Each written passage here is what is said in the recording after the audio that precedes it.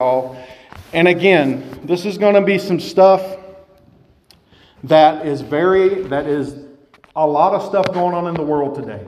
A lot of people asking a lot of questions. Are we living in the end times? Are we seeing the coming of things? We're seeing things from the heavens that nobody can identify. We're seeing things going on that's never happened since the existence of our country. We're seeing crazy things going on with people's morality, with the way that they see things and are doing things, calling good evil and evil good. People's hearts are twisted, and even into the public sector, it's very difficult to navigate through some of these sinful things that's going on that is just plain sinful. And if preachers are going to be true preachers and stand on the truth, they'll call it for what it is and not play the woke game. But God has an agenda, and He has a plan for us, and He has a purpose for us.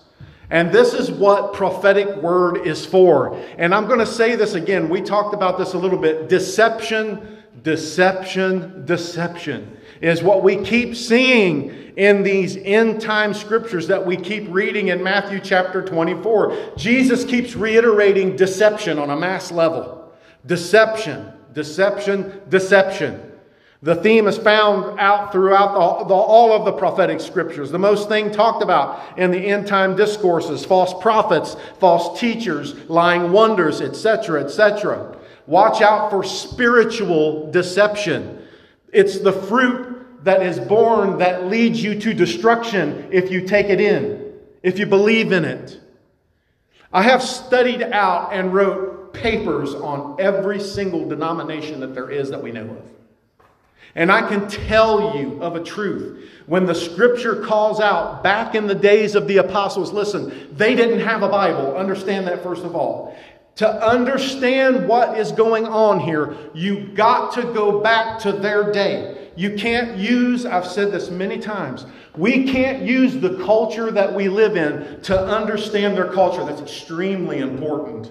You can't do that. You have to look at it from their perspective in order to be able to understand. And in doing that, you got to understand what they were talking about and what they were meaning when they were saying it, according to the things that they were living and was going on in their day. So very, very important. So the first thing we look at and understand is they did not have a Bible.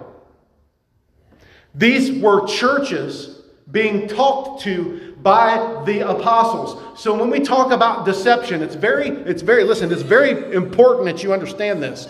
The only thing that these people had was the word of the disciples preached to them and the Holy Spirit to confirm to them whether they're hearing from God or not. They didn't have an old King James Version or a New King James Version or an NIV or an NLT or an NASB or an ESV. They didn't have any of that. They come in a congregation like this, pretend we were back there just for a second. We're 2,000 years ago. You didn't have a Bible. You came into this church and you were listening to what I had to say, and that was it. That was it. And you had to gauge whether or not I was a true prophet of Christ or a false prophet preaching you lies. And the apostles was very, very concerned about this, especially the apostle Paul, about the deception going on, because it was just people walking in claiming to be something, but was not. Deception. Verse 15 through 23 outline the post-rapture world and the extreme distress of divine proportions that it's going to receive.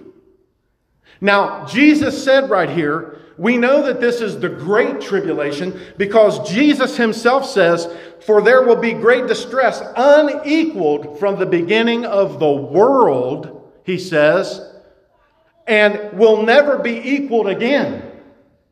So you take that massive earthquake that just happened, where was that at, in Turkey, and over 40,000 people have perished that they know, that's nothing. You take the worst famines in the land, that's nothing. You take hunger, you take pestilences, you take diseases, it'll make COVID look like a walk in the park. what's coming on to the world. Understand that. There is nothing that has happened. Jesus himself said it. We can stand on the Word of God. There is nothing that has happened ever in this world that can ever equal it. Not yet. But when the church is removed, it's going to break loose in a way that people will absolutely, their hearts, the Scripture says, will begin to fail them for fear. So we're looking at this kind of thing. A world that's so bad, plagues, storms, earthquakes, like I said, is going to be so terrible, the world will have no gauge for it. Either you'll believe what the Holy Word of God has to say here, or you're going to think that God's Word is lunacy. Jesus making these remarks, you've got to believe in what He is saying. Because he is either the Son of the living God, or He's not God at all to you. And that's just it. And that's how the Word is. And that's how the Word is given to us, you see. The author of this very book that we're looking at, the very Scriptures we're looking at, is the King of Kings and the Lord of Lords. And there is none other like Him, and every single thing that He says is going to come to pass. And as we spoke before, regarding these prophecies, it's really important not to get hung up into the fear of this, okay? And what's going to shortly befall the world. The prevailing message in all of this is this, that we can absolutely 100% trust God's Word. That we can absolutely, without even a thought, you can trust what God says. Absolutely. God Himself has told us that He has declared it. The end from the beginning. In Isaiah 46, 9 and 10, He says this, "Remember the things I have done in the past, for I alone am God." Listen at this statement. "I am God and there is none like me," Isaiah said. "Only I can tell you the future before it happens," God says. "Everything I plan will come to pass, for I do whatever I wish." What does that tell you?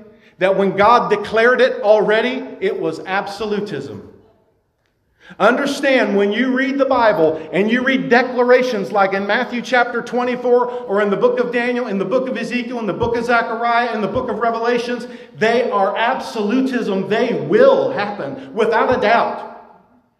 Because God speaks it and it's as good as done. Forever settled in heaven.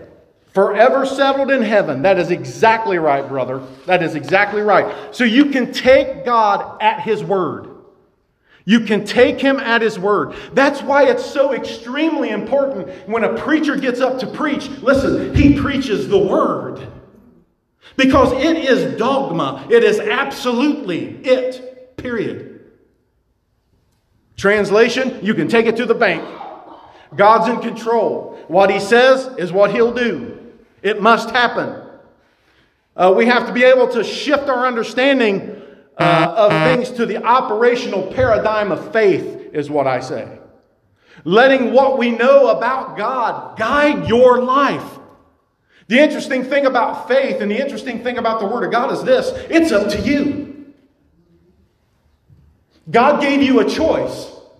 Now, as I've said before, David said, "I'm old, but I was once young, and I've never seen the righteous forsaken, nor have I ever seen God's seed begging for bread." In other words, God is absolutely dependable, and I don't know why we don't put our full trust in Him. Amen. Fully. You've got nothing in which to distrust God with. He's never failed, ever. Everything that He's ever said, He's done. So if there's ever someone you can put your faith in, it's God. It is absolutely God. What are we waiting for? What are you holding back? Give in. Let go and let God. Especially in these last days. There is absolutely... Put what you know about God into faith and let it happen. Let go of self and let God have full control. John the Baptist said it best. He said, "I must decrease." Come on, what did? He must increase. Yes. Not only operationally in the land that day, but that goes spiritually for all of us.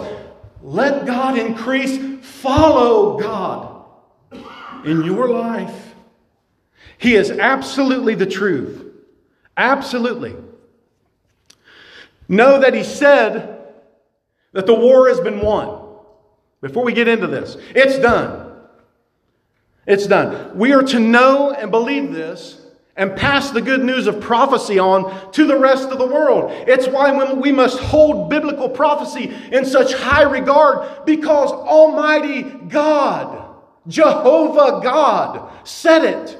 Folks, if you believe He's God, you got to believe it's done. So pass it on. Don't miss the rapture of the church, you might say to somebody. Don't miss the rapture of the church. Because it's done. It's going to happen. The calling away of the church, it's going to happen. Don't miss that. It's going to happen. Absolutely, not because Jay said it, not because you said it, because God said it, folks. Listen to this. Now, I told you I was going to tell you the most prominent, important prophecy in the whole Bible. In the whole Bible. It sets the whole prophetic biblical narrative in action. And there is a lot that goes with this. Jesus was a result of this prophecy. In Genesis 3:15, God did something remarkable. He said it, and it will be so. It's the whole most important thing that sets the whole narrative of the rest of the Bible. Because it's all about this, and it's going to end all about this. God said to the devil, "And I will put enmity between you and the woman." This was when He was pronouncing judgment on Adam, Eve, the devil, and the world.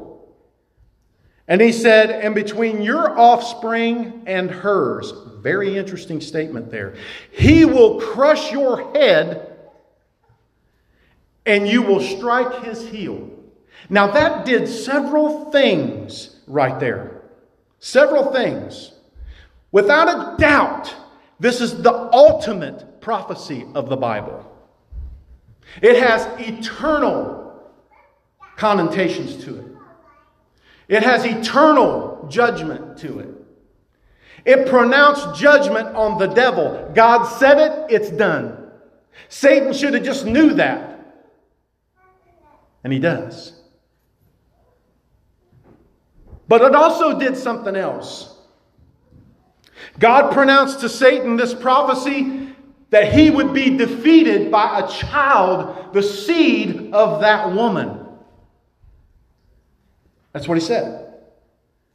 The seed of the woman. You know him. His name is Yahshua, Jesus the Messiah. The promised one of Genesis 3:15. The promised one. What this prophecy also did was give Satan a target. And I'm going to prove that to you here in just a minute. It gave Satan a target. He was just pronounced judgment on him, and God said the seed of the woman, the offspring, the child of the woman, is going to crush your head. The devil knew that.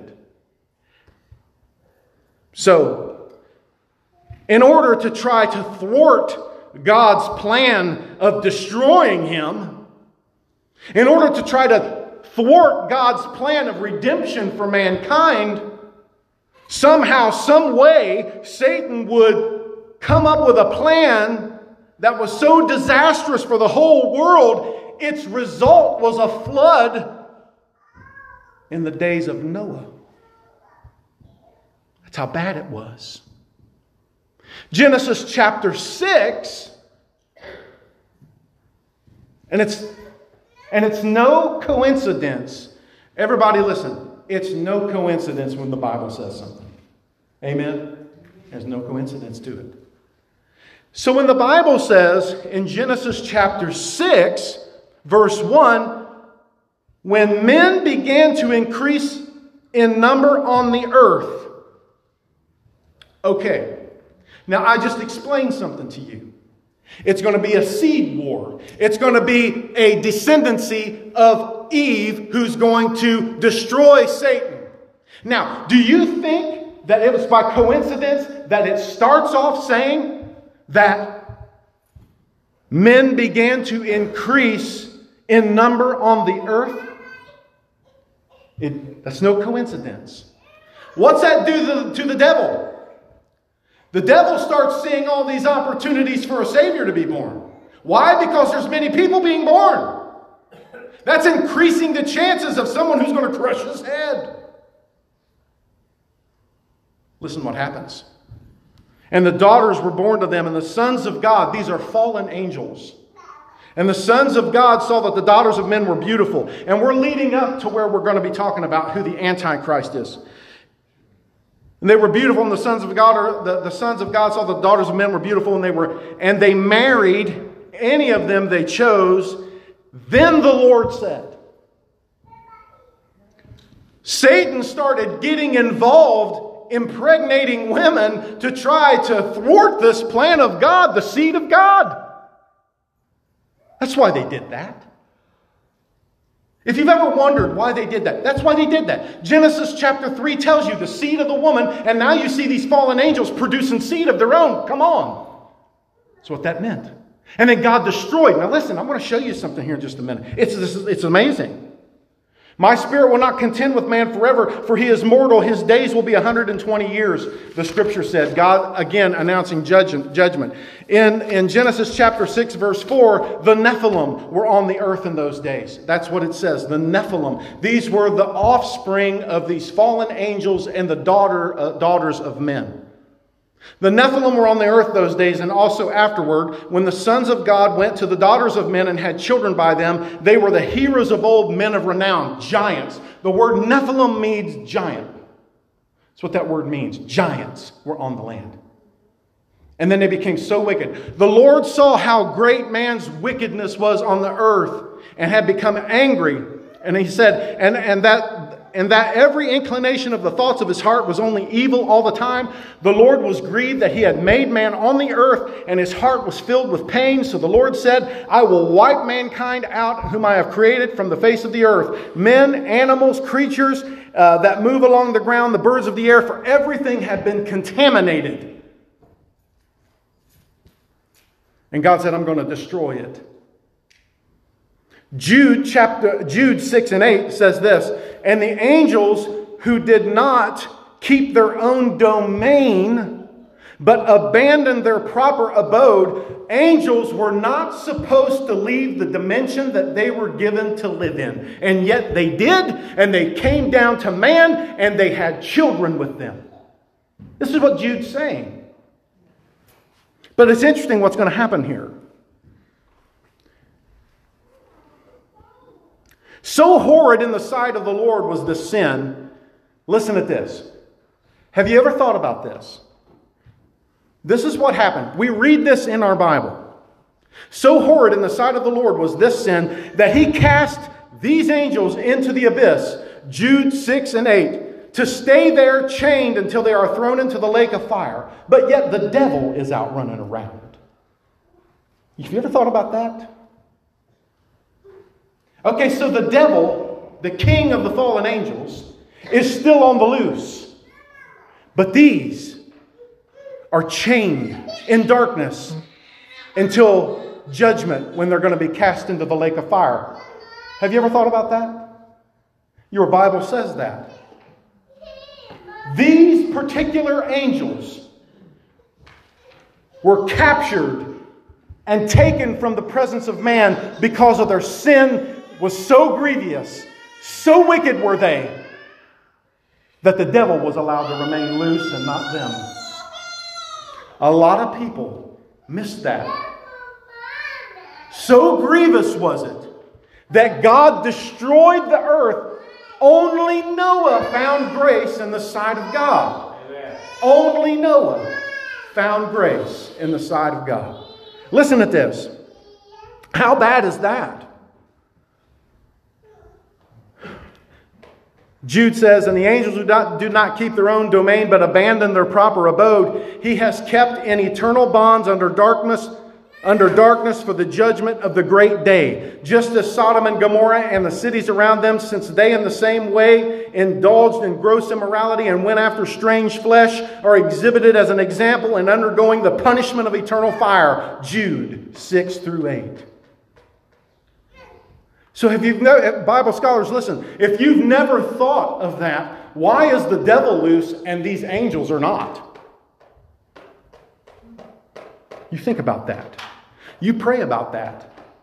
Because it was such a grievous sin that Satan tried to get involved with the seed of the woman, which was declared was going to bring forth the Messiah. Amazing. I love the Bible. It answers everything. Listen to this. Now moving on to Jesus talking about in the scripture that I read to you. Now listen, the abomination of desolation. And we talked about this. We talked about the fact that this was not Antiochus Epiphanes of history who sacrificed pig flesh on the altar. This was not Hitler. This was not Napoleon. This was not any of... They did possess the spirit of Antichrist. But they were not the embodiment of the one to come, the man of lawlessness, the man of sin. That's reserved for a special person. Even though the Spirit, the Scripture says, was alive even back in the days of John. He says, so when you see standing in the holy place the abomination that caused desolation spoken of by the prophet Daniel. In Thessalonians, it points directly to the Antichrist.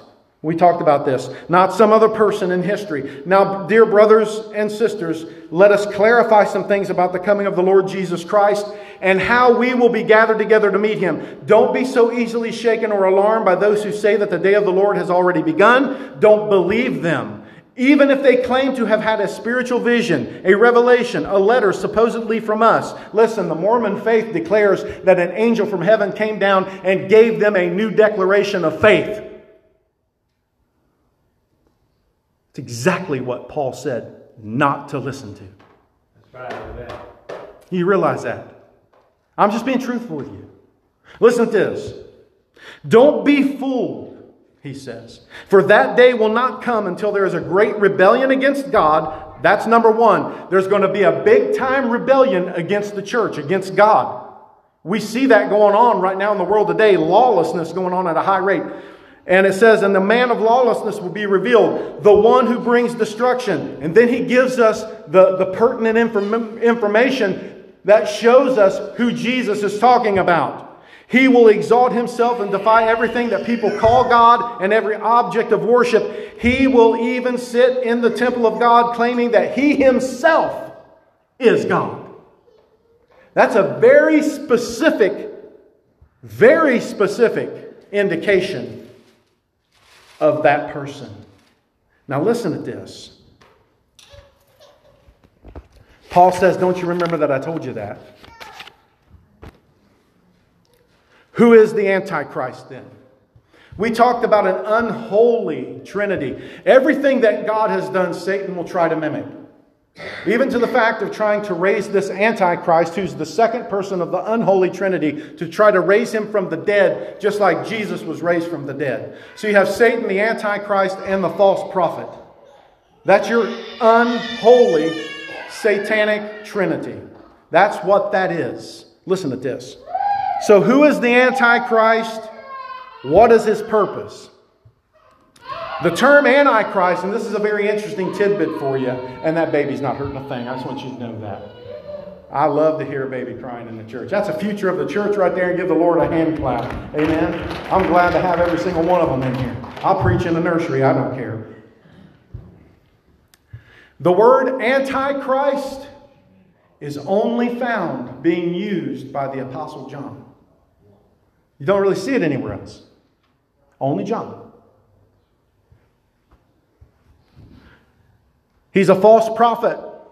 He's an evil being who gets his power straight from the devil and will set himself up against the people of Christ and even against Christ himself in the last days. This man of sin will stand in opposition to every single thing that Christ represents. I can sit here and tell you, there are denominations, there are people out there who claim to be Christian people who do everything against what the Word of God says. People, if people listen to me. If people says they're a Christian and they bow down to idols, wrong. If people says that they're a Christian and they pray to the dead, wrong. That's called necromancy. That's an abomination in the sight of God. If people declare that their priests or their teachers cannot marry, wrong. That's a doctrine of demons. If people declare that you can only eat certain foods on certain days, wrong. That's a doctrine of demons according to the Scripture. If the Scripture says that you bow down and you call any man father, boom, that is absolutely a sin in the eyes of God. He said, no, don't call any man father.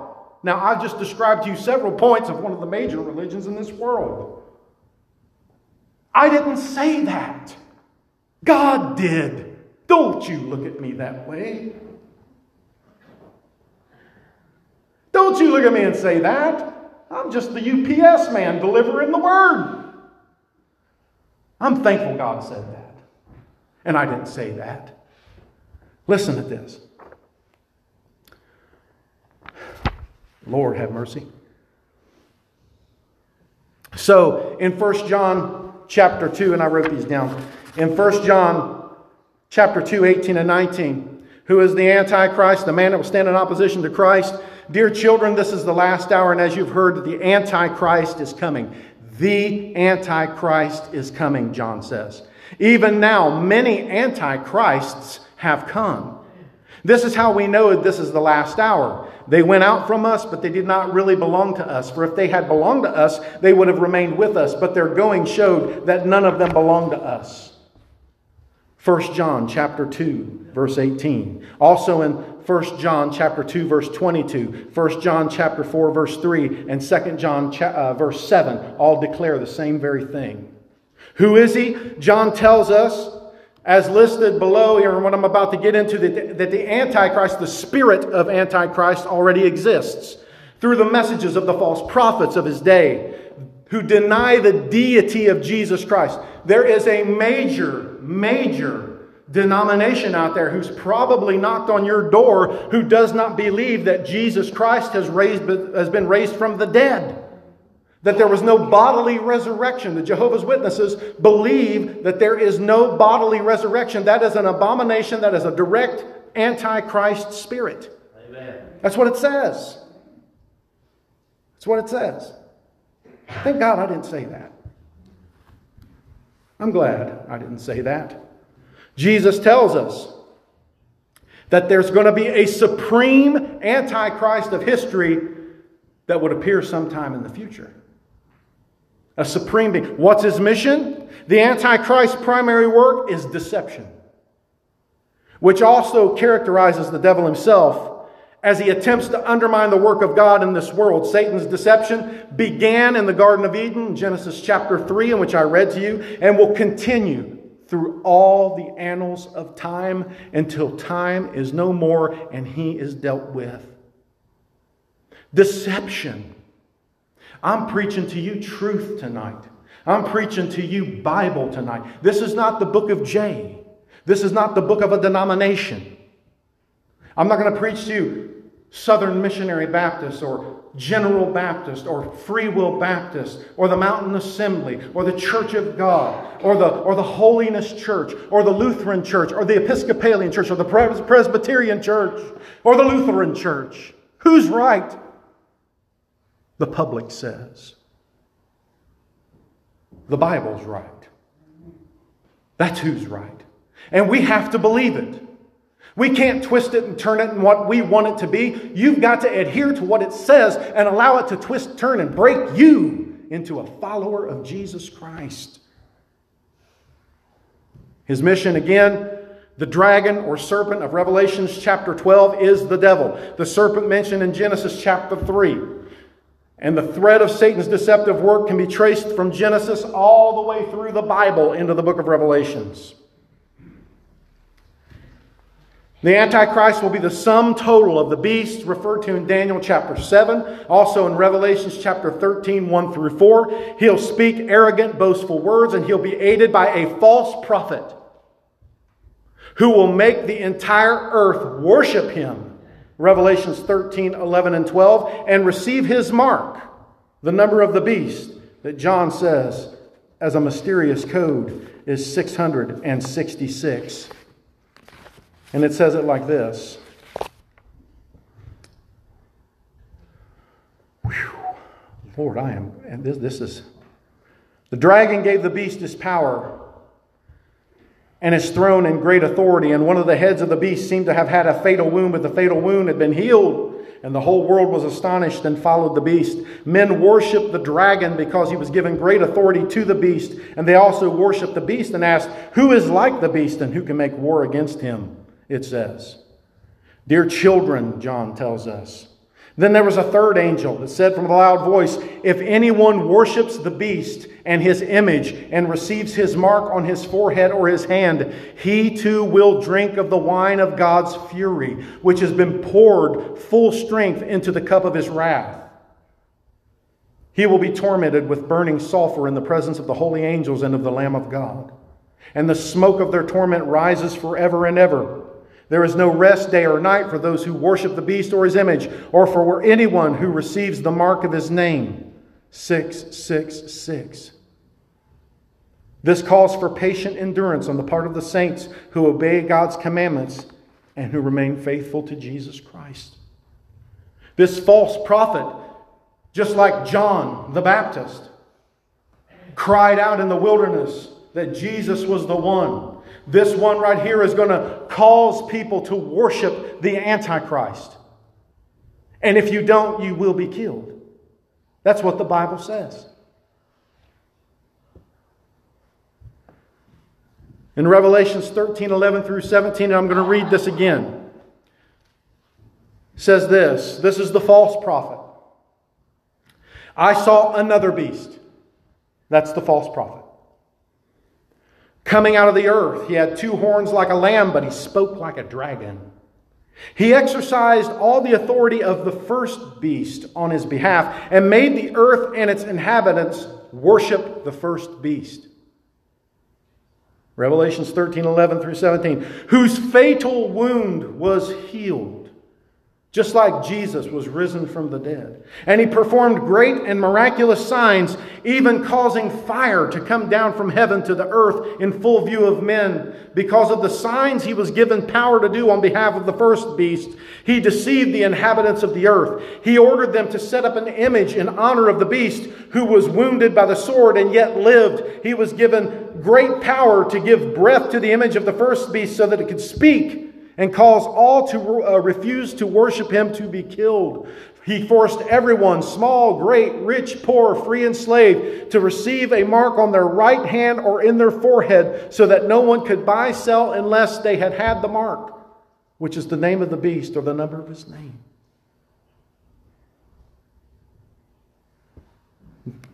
This calls for wisdom.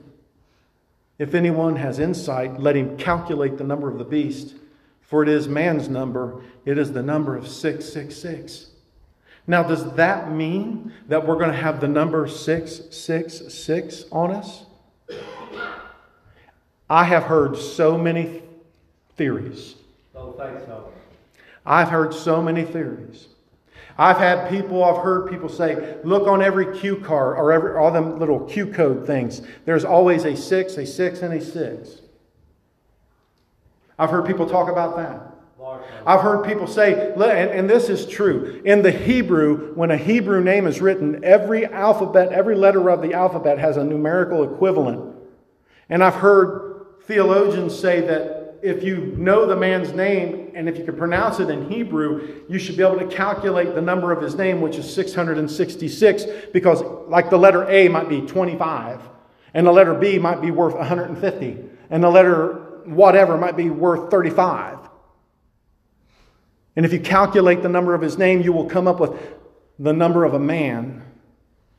But I can tell you this. He will be exactly opposite of Jesus. The scripture says, I believe it's in the book of Isaiah, it says that Jesus had no comeliness in which to attract us. Listen to this. Isaiah 53, 2 and 6. The smitten Lord endured it all, becoming the perfect sacrifice to perfect our redemption perfectly. Listen to this. If you don't believe in the bodily resurrection, this whole thing is about contaminating Christ. That was Satan's attempt. That's what got those angels chained in darkness, and yet Satan is loose. Brother, I tell you, most people don't think about that. Most people preach their whole life and not know that. Satan just blinds their mind to it. We see these angels bound, but why is the devil loose? The king of the fallen angels. Listen to this. He had no beauty or majesty to attract us to Him. What that means is this. Jesus didn't attract people to Him because He was a good-looking man and a great orator, so to speak. He drew people from the love of God that was within Him. When the people got around Jesus, they sensed something different about Him. If Jesus, the man in the flesh, was to walk in here amongst us in church, you should be feeling this in your heart because of your relationship with Christ. But if Jesus the Christ was to appear in the flesh right here, let me tell you, you cannot be in His presence without feeling the love of God and the power of God in that man. The pull to your heart is so significant that it takes a person in all-out rebellion to stand against the wooing power of the Holy Spirit. And when the crowds were around Him, they were attracted to Him because He loved them with the love of God. Oh, there was just something about talking to that man who had no comeliness. In other words, he was just an average guy. But there was something about it, brother. When He looked me in the eyes, it penetrated my soul. If I was there, I know what they're talking about right here. I know what Isaiah's saying. If I was there and I walked up to Jesus and looked at Him, it would be something so incredible that when He spoke, it was as if everything obeyed it. Even the weather. The sound of His voice that went out had such authority in it that even animal life and weather and people heard it and knew that it was absolute truth, that Creator had spoken it. It changes things. The scribes and the Pharisees, they just talk about what they know. But this man is the one they're talking about. And he talks from authority. Because it's His. Understand that they were looking at their Maker. When you talk about Jesus, He's the one that formed you in the womb. And to sit there and look at this man and to hear him speak to you. Oh, I cannot wait to see him. I cannot wait to allow for my eyes to be allowed to look upon His face. Oh, I want to hug the Lord and tell Him how much I love Him and how much I appreciate Him for saving a wretch like me. That I don't deserve a thing. And I'll gladly take my crown and throw it at His feet and say, I'm not worthy of anything. Just let me live here. Just let me see your wonderful face. He had no comeliness or majesty. I love how this puts it, to attract us to Him. Nothing in His appearance that we should desire Him, Isaiah says. Verse 3 says, He was despised and rejected by men, a man of sorrows and familiar with suffering, like no one from whom men hide their faces. He was despised, and we esteemed Him not. Surely He took our infirmities and carried our sorrows, yet we considered Him stricken by God, smitten by Him, and afflicted. But He was pierced for our transgressions. He was crushed for our iniquities. He was punished that brought peace upon us. And by His wounds we are healed. By His stripes we are healed. The body, the significance of the bodily resurrection. If you don't believe that Jesus was raised from the grave in the body, then salvation is incomplete. The Apostle Paul said to the Corinthians, he said, if there's no resurrection from the dead, then not even Christ was raised. And if Christ was not raised, our preaching is useless, and so is your faith. False prophets and false teachers teach that. Satan wants them to fill your ears with things that would make your faith useless. To get you to believe in something whose end is destruction. That's the whole plan of the devil in this whole thing. Started in Genesis chapter 3 with a seed war. The seed of the devil and the seed of the woman. And the seed of the woman was going to crush his head. And so Satan tried to interfere. And God said, we ain't playing that. You've crossed the line. And He took those angels and He bound them into the abyss.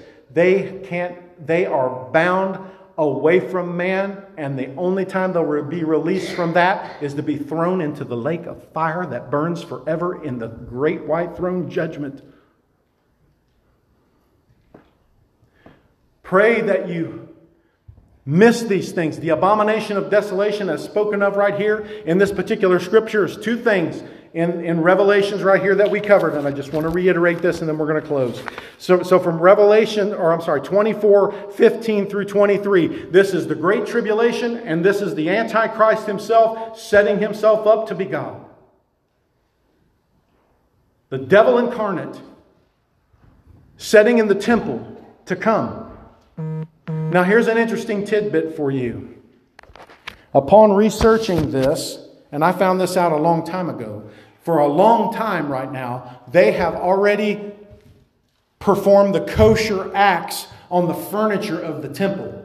They have already done and been going through the selection process of the Levite priests. They have vetted these people to make sure that these people who are becoming priests, temple priests, they can trace their lineage back to the Levitical tribe.